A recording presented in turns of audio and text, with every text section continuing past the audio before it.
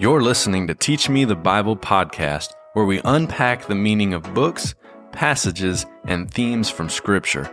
Join us each week as our guests walk us through the truth of God's Word and teach us the Bible. This is Teach Me the Bible podcast. Hey everyone, this is Pastor Tim Webb, and we're here with Teach Me the Bible podcast once again with David Klingler. And David, I got really kind of ramped up a little bit just last talk because we moved into the New Testament. Just a little overview, what's going on with the Gospels and the epistles, the letters to Jews and Gentiles. And so, but now today, as we are just going to clarify some things with this King, who he is, what he has done, and the church just kind of set the context for today. You and I were talking about how we see Christ as this suffering servant. We see him as a lamb that was crucified. He was buried and resurrected, and we kind of keep the gospel in that little light. Mm-hmm. We don't follow through with this discussion of the total good news. I mean, we just really sell it short because I think when you read the Gospels and then move into the letters, all of the early church, while that's vital to our salvation, but that's not the end of the story. Right. And that shift is everyone, all the apostles and in their teaching, they were looking for something else to happen. Because if we stay right there with salvation, then it's easier to focus on the best life now. Right. And I think we merchandise, we adulterate this good news to make it about how we can get this good life now. But everyone was looking to the resurrection. And you've said that from Genesis on to the end. It's all pointing to the resurrection. And so, which means there's something we're to be looking for. And so who are we looking for and what are we looking for? Yeah, I think we have turned Jesus into the Lamb, right? The suffering servant. And that's what we focus on. And I think we miss. We think he came the first time as a lamb, next time he's coming as a lion, that type of thing. Mm-hmm. No. There are places all throughout the scriptures, all throughout the New Testament story through the Gospels where Jesus does stuff and you say, you better slow down and read that again. Yes. Right? There's one, for example, in John chapter 18, this is where upper room discourse, Jesus has just explained to the disciples what's going to happen. They've left the upper room. They're now down into the Kidron Valley, and they're going to the Garden of Gethsemane. It says that when Jesus spoke these words, talking about the upper room discourse, he went forth with his disciples over the ravine of the Kidron, into the Kidron Valley, and there was a garden. And he entered with his disciples, and Judas, who was betraying him, knew the place, for Jesus had often met with his disciples there. Now Judas, having received a Roman cohort, this is about 600 soldiers. Now, first of all, why you need 600 soldiers to arrest just one man? One man, unarmed. Right. Right? The problem is, that's not near enough. Mm-hmm. 600 soldiers isn't near enough. You don't have enough soldiers, right? They came with the Roman cohort, these 600 soldiers, officers and chief priests and Pharisees, and they were coming with lanterns and torches and weapons. And Jesus, knowing that they were coming, right? And if you've been there, you can, you're sitting there in the Kidron Valley or in the garden, across the Kidron Valley, and you can look up to Temple Mount. You see them coming, 600 soldiers with lanterns. I mean, it's a small area. It's and that's a large group coming. Yeah, you can hit a golf ball off the top of the Temple Mount, and it'd end up down there in the garden. So this is not far at all. And Jesus, so they came to him, and he asked, "Who do you seek?" And they say, "Jesus the Nazarene," and he says, "I am." Boy, if you know that Old Testament story, that's big. That Echwe, that I am. That it's when Moses, back in chapter 3 of Exodus, Moses asks, "Who do I say sent me?" And the Lord says, "Tell them Echwe sent you. Tell them I am sent you." So he goes and tells them that Yahweh sent him.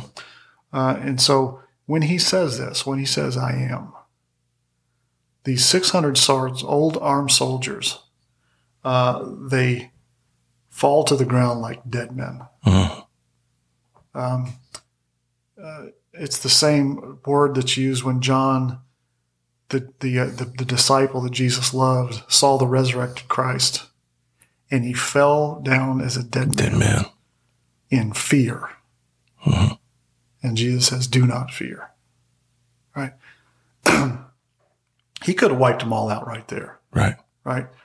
He's going to slay the nations with the sword that comes from his tongue. That's not a superpower that comes after resurrection. He had it then. He could have wiped them all out then. He can cause storms to be still. There's nothing that he can't do. That's right. He is the Almighty. Think of the mightiest warrior you've ever thought, heard of, saw, comic book. Bad dude. Pales in comparison. Right? Jesus wipes out Superman. It's just, this is the mightiest warrior to ever set foot on the planet. And he goes willingly with them to the cross. Right? Here's 600 soldiers. You can hear, their rocky ground. You can hear their armor clank as it hits the ground. And he says, "I will come with you. These go free." And so this is the one. I mean, you see it all the way through. And it's not just that he does these things, but he refers to these passages in the Old Testament. There's they arrest him, they take him. Matthew actually tells this story. It's during his trial, and the high priest says to Jesus, I adjure you by the living God, tell us whether you are the Psalm 2 Christ. Now, the Christ, the Son of God. Remember in Psalm 2, these are the peoples, the kings of the earth, the peoples of the earth, the rulers. They're taking counsel against the Lord and against his Christ. They take their stand against the Lord and against his Christ. And the Father in Psalm 2 says to the Son, "This is my Son, kill them all. Wipe them out. You will rule them with a rod of iron. You shall shatter them like earthenware. You will fill the land with corpses." Right? Right. "Therefore, O kings, show discernment." Yeah. See, this is the question that the high priest is at. Are you the Psalm 2 Christ? Are you the one who's going to judge the nations with a rod of iron? And Jesus answers. This is in Matthew chapter 26, verse 64. He says, "You have said it yourself. Nevertheless, you will see the Son of Man." That's coming right out of Daniel chapter 7. In Daniel chapter 7, you get this phrase, Daniel is looking in his night visions, and this is in 7:13, says, "I kept looking in the night visions, and behold, with the clouds of heaven, one like a son of man was coming. And he came up to the Ancient of Days. The Father comes to the Son, and he was presented before him. And to the Son of Man, to him was given dominion, glory, and a kingdom, that all the peoples, nations, and men from every tongue, every language would serve him. Every knee will bow, every tongue will confess that Jesus is the Lord. His dominion is an everlasting dominion, one which will not pass away, and his kingdom is one which will not be destroyed." And this is Daniel 7. Back in Daniel 2, you've got this statue, the head of gold, Nebuchadnezzar, the mightiest king on the earth at the time. And then after him comes the Medes and the Persians and the Greeks and the Romans and all the mightiest men, and they will all be destroyed by the stone. And there will be a kingdom that will ensue, established by this king, that will never fade away. Right? And so they ask him, "Are you the Christ? Are you the Son of God?" And he says, "You've said it yourself." Yeah. "And you'll see the Son of Man sitting at the right hand of power." This is Psalm 110. The Father says to the Son, "Sit at my right hand until I make your enemies a footstool for your feet, for you will wipe them out," right? "You will fill the earth with their corpses. You're going to see him coming on the clouds." Woo. I mean, this is huge stuff, right? John 10, earlier in the Gospel of John, this is another story. This is right after Jesus heals the blind man, and then he's explaining to to these folks, and they ask him, "Are you the Christ?" And he says, "My sheep know my voice. I have other sheep, right, that are not in this fold." And so he continues. This is in chapter 10, verse 24. The Jews gathered around Jesus and were saying to him, "How long are you going to keep us in suspense? If you are the Christ, tell us plainly." And he answered and said, "I told you, but you do not believe. The works that I do in my Father's name, these testify of me. But you do not believe because you're not my sheep. My sheep hear my voice. I know them and they follow me, and I give them eternal life, and they will never perish." Now, never perish.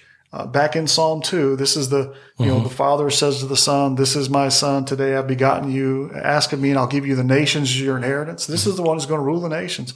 The very ends of the earth is your possession. You will shatter them like earthenware and all that. So therefore, O kings of the earth, show discernment, pay attention, kiss the Son, lest he, the Son, become angry and you perish in the way, right? What he's saying here is, my sheep will never perish. Right. Now, who's the one who's going to cause them to perish? I am. The Psalm 2 Christ is the one who's going to cause all who oppose him to perish. And my sheep won't ever perish. Right. And no one can snatch them out of my hand. My Father who has given them to me is greater than all. No one's able to snatch them out of the Father's hand. He says, I love this, "But you're not my sheep." Right. Isn't that nice? He's talking. No, he said, let me translate. My sheep won't perish. I'm going to wipe out everyone who's not my sheep, and you're not my sheep. You're not my sheep. Therefore, you're a dead man. Yeah. All of y'all will perish. Now, what would be the appropriate response, you think? They say, well, they picked up stones to kill him. To kill him, yeah. Oh, that's classic, right? If he's the one who is going to judge the nations, who's going to cause all who oppose him to perish, you don't have enough rocks. Right. Right? Right. They stone him to death. They can crucify him. Doesn't matter. Grave won't hold him. That's right. Right. This is the mightiest warrior ever. And so he chose to go to the cross. Yeah, it wasn't. And we write songs and stuff, and not to rail on any particular song, but it wasn't a reckless love. No. It was a very intentional, fully in control, calculated to the day. Right. Absolutely. Yeah. Absolutely. Yeah. I was in seminary class years ago, and Dr. Pentecost was teaching about Christ and them striking him. He turned the other cheek and they struck him and all this stuff. And Dr. Pentecost said something that just sent chills up my back. He said, "Make no mistake, those who struck him will pay." Yeah. And it reminds me, we were talking about Lion King, right? Where the hyenas are there and they're saying, "Mufasa." Ooh, yeah. Say it again. Say it again. Yeah. That's perfect, right? Yeah. At the name of Jesus, you ought to shudder. Yes. In he is awesome. Yeah. Fear striking. Yeah. And John, the disciple that Jesus loves, sees the resurrected Christ. And he doesn't say, "Hey man, how are you? Good to see you. Glad you're back. Friend. Glad you're back. Let's walk in the footsteps in the sand or whatever." Or, "Hey, you're my friend." No, he fell down as a dead man. And the response is, "Do not fear." Yeah. Right?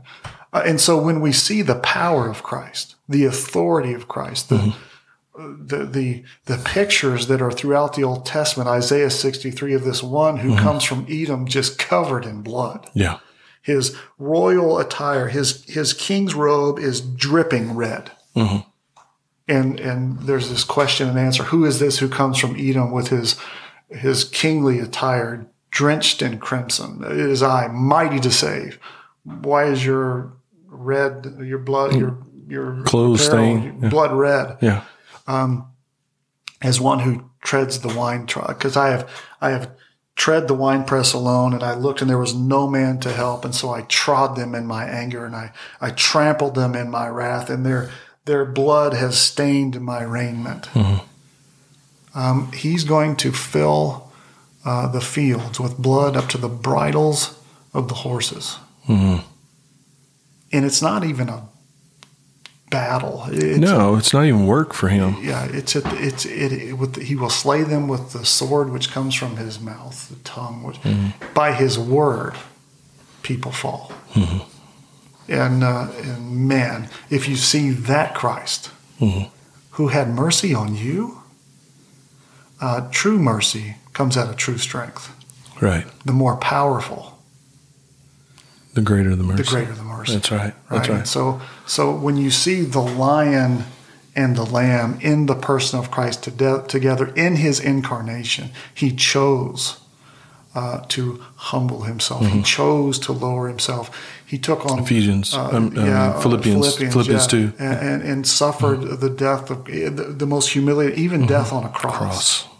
Right. He laid down his life that at the name of Jesus, every knee will bow, and every tongue will confess.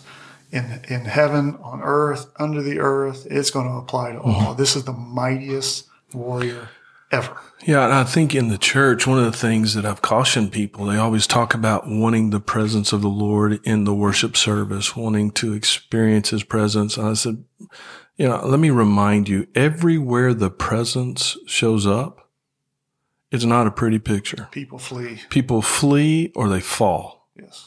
And so in the church and everywhere in Scripture where you read this about the presence of the Lord and the presence being revealed, Christ, there is this time where there's a reaction by the people, but then the response is fear not. Mm-hmm. And so it's really good to remember you want to be on the right side. It's not who's on my side.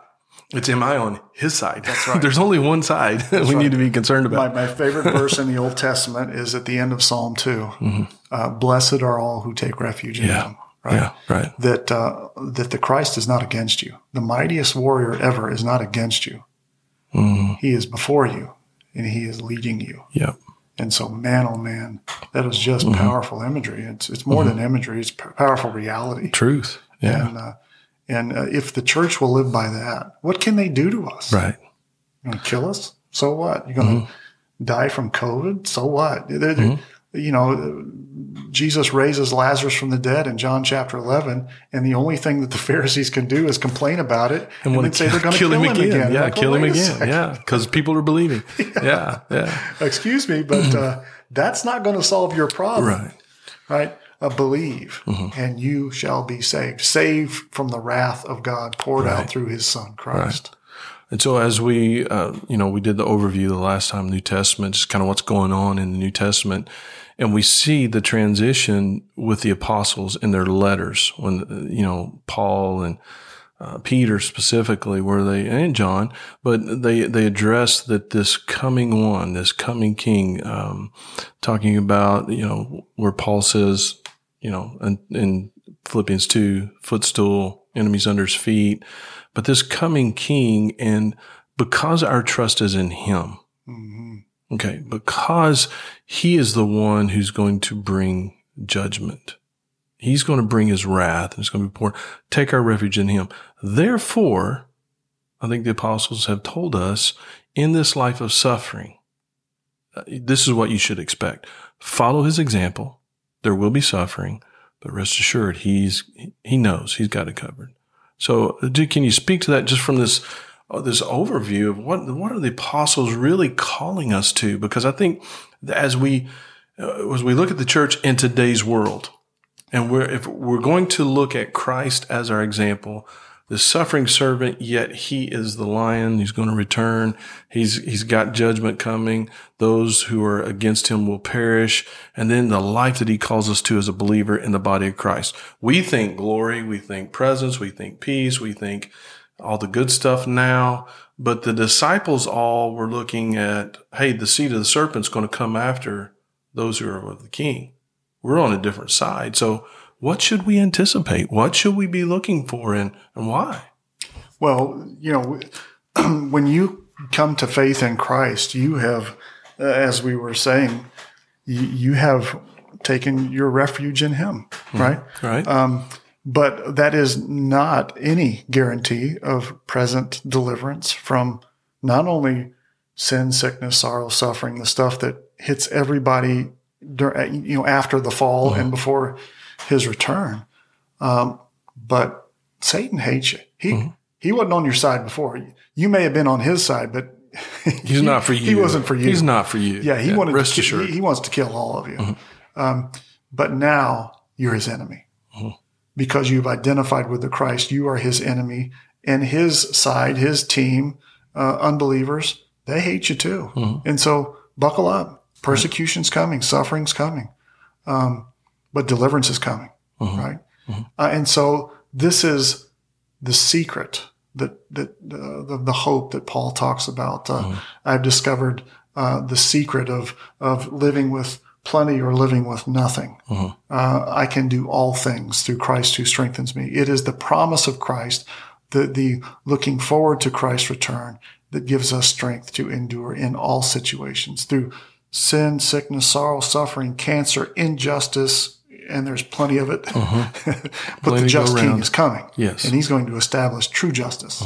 And so you want all of this stuff to get fixed, then you pray. And here's what you pray. Thy kingdom come, thy will be done on earth as it is in heaven. There's no disorder in heaven. Right. Who's in heaven?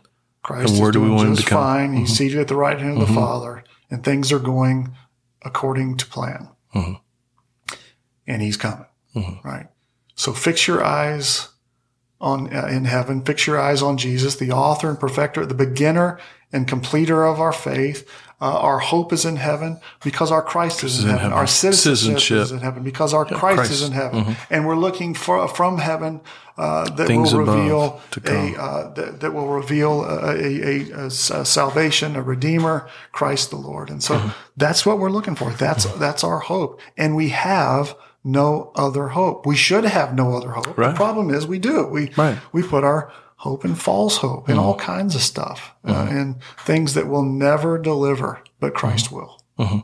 So, John points out in his letter, 1 John, these are the things, the lusts that will try to deceive us, tempt us. James speaks of this suffering and what's going on in James with those who are looking to the law, looking to their own self-righteous works. They're dead. And he talks about suffering. And in the middle of suffering, what do you do? Because it's, it's not that if you're rich, you're good with God or not good. It's not a determiner of faith. It's not the stuff that determines whether we're right with God or not. I think the apostles would say it is, how do you demonstrate the character of God no matter the situation? How do you demonstrate that you're on his team? You're looking to the king and what is to come. They're pointing out these things. Right. And they're anticipating he's coming again. Therefore, I live my life in this way. Yep. I'm going to purify myself from the world. I'm going to set myself apart from the world. Because in this discussion too, because I think you and I've had this conversation as well. I think that sometimes Satan will allow you to become rich so you do not serve the king. Oh, sure. So it's not, but yet we're going to determine, hey, if I'm good with God, I'm going to be blessed financially. Yeah.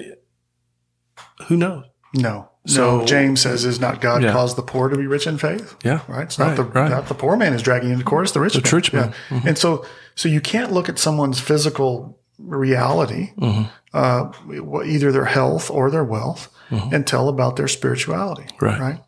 But you fix your eyes on Jesus. Right. I love this. This is in Hebrews chapter 2. It says, "Therefore, since the children share in flesh and blood, he himself likewise also partook of the same," talking about Christ, "through death he might render powerless him who had the power over death, that is the devil."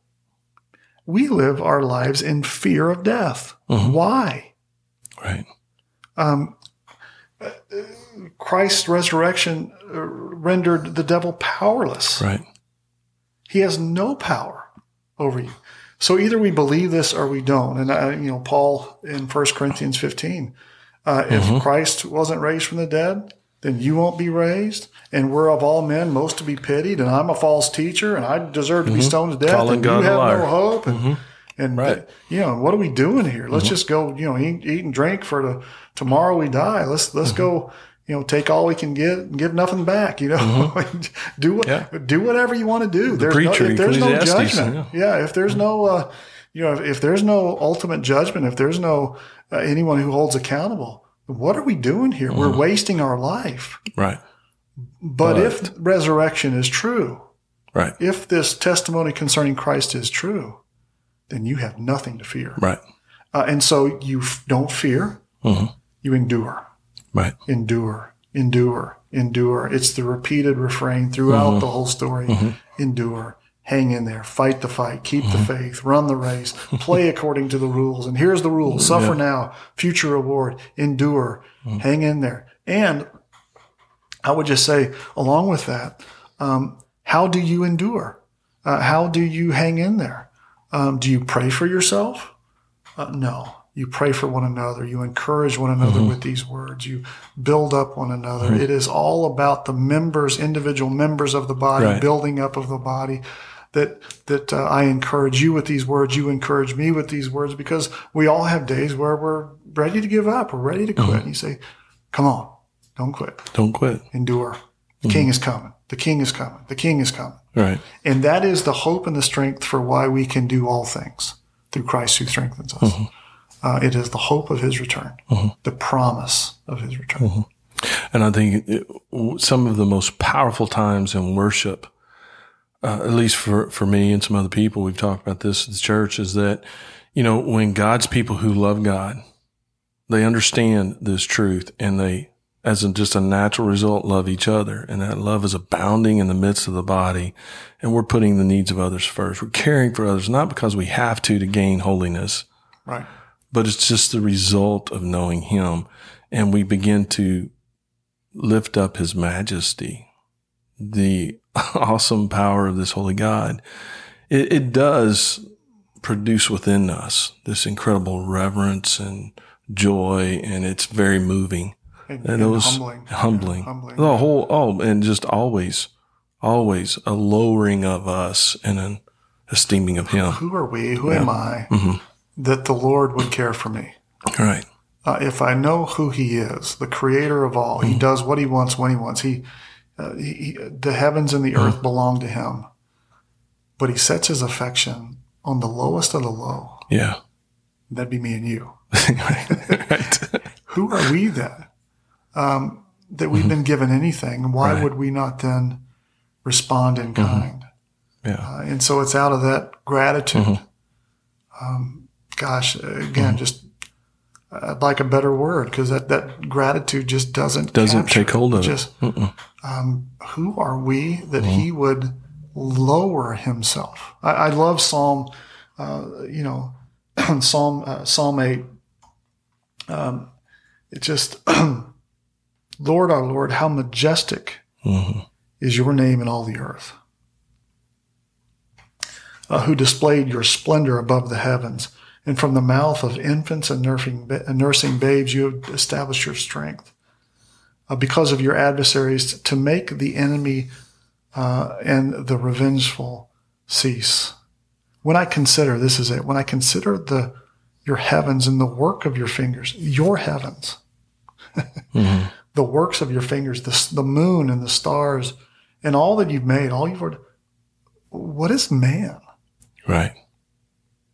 You think about the cosmos, the galaxies, the heavens, the earth, the tides, all of the powerful stuff that is in creation, and all of the majesty, even of, I think of horses, or how the eagle soars, or what is man?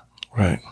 That you would take thought of him, or the Son of Man, that you would care for him. Who am I that you would choose to pay attention to me at all? Don't you have a whole bunch of other stuff going on that you got to take care of? Right. That you set your affection, not only on me, but the orphan, and the widow, and the alien. Those who cannot fight for themselves. That's right. Yeah. And so, should we not do the same? Right. Yeah. Yeah. And so I think our tendency is to look towards the most powerful. The Lord looks towards the least, the weakest. Now we're beginning to have a picture of who this God is. Yeah. So in the meantime, because of this incredible mercy that's been shown to us as the church, we need to go out of this love for others. Mm-hmm. That's been birthed in this love that God has for us, what he's shown us. And we in like fashion should go and show this love to others and endure along the way. And the encouragement. So we need each other. We're part of the body. Absolutely. And this oneness really begins to take shape. So as we are starting to move through, now digging into the details of the story a little more after this, as we're progressing through the story with more detail, what's going on here, we'll still have some back and forth, I'm sure. But we're going to see the magnitude and the pressing of the time, I think, and the urgency for us, because we're looking to hear that trump sound. Absolutely. I think we're all going, enough enduring. We're ready to see him. Right. But because we love people. Yes. And we want people to experience the salvation of the King, and we want to exalt him, we've got limited time. So I guess in closing, I really want to encourage people, let's get off of the pettiness. Mm-hmm. Let's get off of the pettiness and let's dig in. Let's get our hands dirty. Let's get in the mud. Let's get in the work of knowing this Christ and sharing him with others. And so, because he got his hands dirty with yes, you. Yeah. It's, we're kind of clean with ourselves. Like Absolutely. It wasn't that bad, but I know me. Yeah, exactly. So I know me. Let's take the mask off. Let's get real with each other. Yep. We're all desperate for this King. Amen. Take refuge in. Even now, come, Lord Jesus. Yeah. So thank you, David. Appreciate it. Looking forward to the next conversation. Thank you. Thanks for listening to Teach Me the Bible podcast. For more information, download our app.